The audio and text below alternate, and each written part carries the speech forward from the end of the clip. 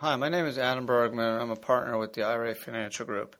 Today I want to discuss the question I get very often, which is a really interesting question for an individual that has more than one IRA and wants to use a checkbook control LLC structure, whether to set up one or multiple self-directed IRA LLC structures.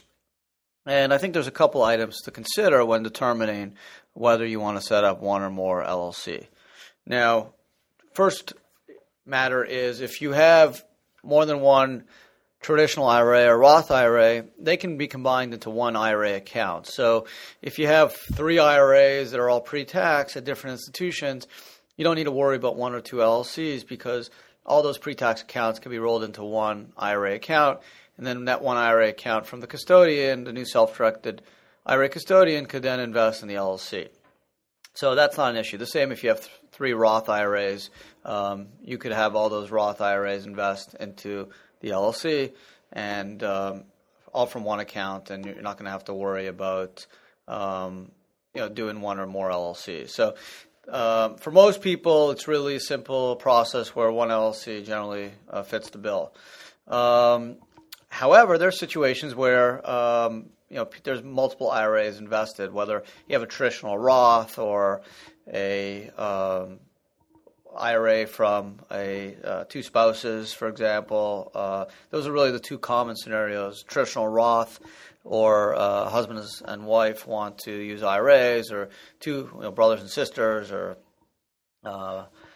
friends, where you have a situation where there's two IRAs being invested. So the question then becomes one LLC or two LLCs.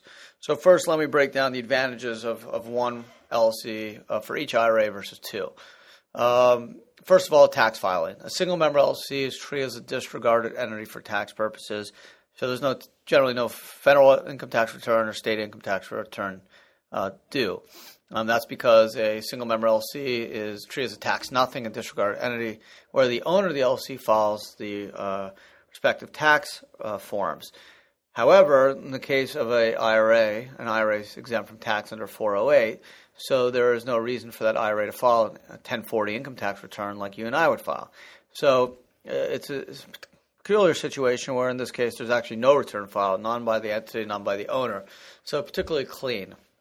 So single-member LLC, no tax return filing. Federal, most states don't require a single-member LLC to file an income tax return either. Some states like California have minimum franchise returns. Tennessee, Texas, Pennsylvania. There could be some documentation of file, but generally not a full-fledged return. And in the case of Texas, there's an exemption from any franchise tax. So single-member LLC is cleaner. Also, you don't have any issues of divorces or issues between partners if it's a brother, sister, or two friends, or a husband and wife, where you have a conflict of one party getting in dispute with the other party and an issue of what happens to the underlying assets.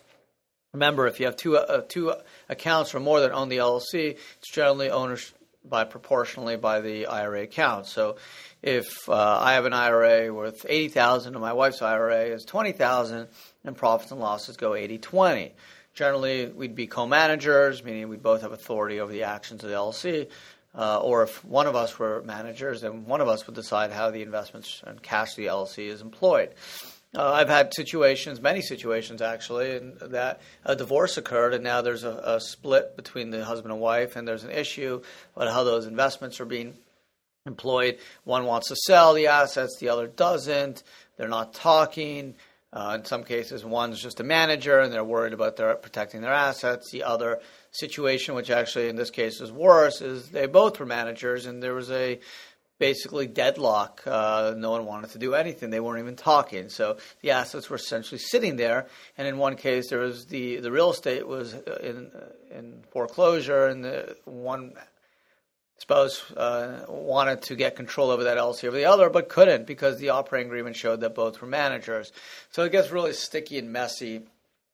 So that's another downside of the multiple LLC. From a tax filing standpoint, a multiple member LLC, an LLC owned by two or more people, must file a partnership return, Form 1065 federal income tax return. Also, most states require a state income tax return. No taxes generally due from a federal income standpoint because, again, LLC or partnership's a pass-through entity. The owners pay the tax, and now we know IRAs don't pay tax under Internal Revenue Code Section 408. So not really a tax issue. It's just more of a hassle of filing a return. K-1s have to go to the custodian. You got to get a tax ID number for the IRA. There could be a fee if you're going to hire an accountant, a cost, or the time of doing it yourself as a manager of the LLC. So another downside is the return, but some people are okay with that. It could be a little bit cheaper if you do one LLC versus two LLCs, but the annual savings is probably not that much. Maybe the setup fee is a little bit more for two singles, but not drastically more, not significantly more. I always encourage clients to do singles. Gives them more freedom, less tax filing obligations. But again, I've had situations where the two parties, whether it was a traditional Roth or spouses, were doing a one-off investment. There weren't going to be a lot of transactions happening and not a lot of cash infusion coming in. And they felt that doing the multiple LLC was cleaner, and in a lot of cases it works out. Another thing to mention is the I just referenced it, additional contributions. If you have an LLC and it's owned 100% by an IRA, single member LLC, and you add more money, some custodians have an issue with that. They feel it triggers privileged transaction rules. I think there's obviously support for a contrary view based off 4975D9 that says that if the only benefit being derived is as you as a beneficiary of the IRA, it's permitted. And people don't realize that 4975C talks about the prohibited transaction rules, and D is the exception. So if you fit an exception, you generally can get around the prohibited transaction rules.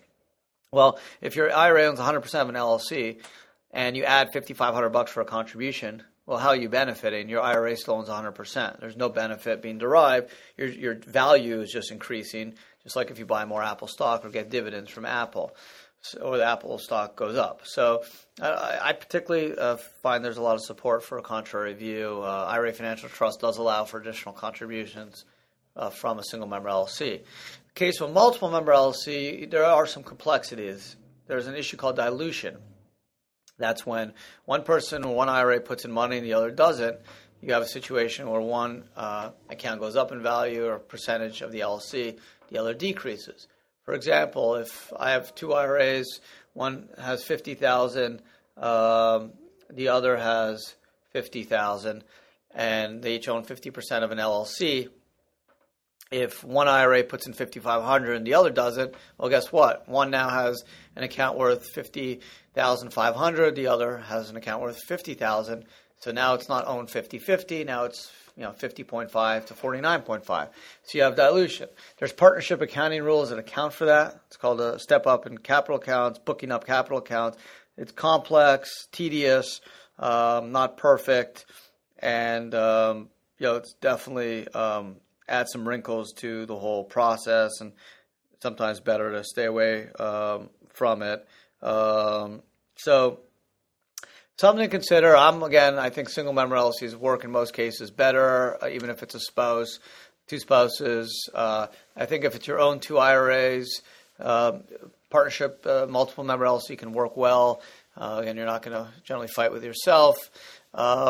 The issue, again, is partnership return, if you're okay with filing that, cost, time, things like that. Another reason a single member may work better is if you have a traditional or Roth IRA and you want to allocate specific investments for the Roth, multiple member LLC won't work. The reason is LLCs make investments in the aggregate, meaning if you traditional IRA put in $50,000 into the LLC and your Roth put in $50,000, all profits and losses go 50-50. You can't say, okay, this building is owned by my Roth, this building is owned by my pre-tax, this stock is owned by my pre-tax, this is owned by Roth. It doesn't work that way. Just like when you buy Apple stock, you don't own a share of the phone division and not the iPad division. You own the company.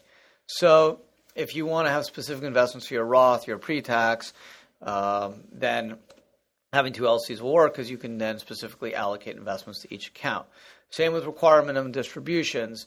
If you don't want to take RMDs because you have a Roth and a traditional and you have to with a traditional, you don't have to with a Roth, you may want to have separate LLCs so you don't have to deal with dilution and allocating the rebalancing of the capital account. So there's different ownership each year because the pre-tax is being diluted because of the requirement of distribution and the Roth isn't. Again, it gets accounting a headache. So overall, I think I've outlined some of the pros of the single member LLC for multiple accounts, whether it's traditional Roth or husband, wife, or friends, colleagues, whatever the case may be. Although there are instances when having a partnership, multiple member LLC, works well if it's a traditional Roth and it's a one-off investment and not going to be worried about requirement of distributions, and filing the partnership return isn't that troublesome to you, then it's certainly something to consider greatly because you could save a little bit of money up front. Again, I hope you found this podcast interesting. I get this question a lot, single member versus multiple. Call us if you have questions. Adam Bergman, IRA Financial, 800-472-0646, 800-472-0646, info@irafinancialgroup.com. If you have questions about setting up an IRA, go to irafinancialtrust.com. 800-472-1043 is for the trust company. And we look forward to hearing from you. Again, I hope you found this podcast helpful and insightful, and thanks for listening.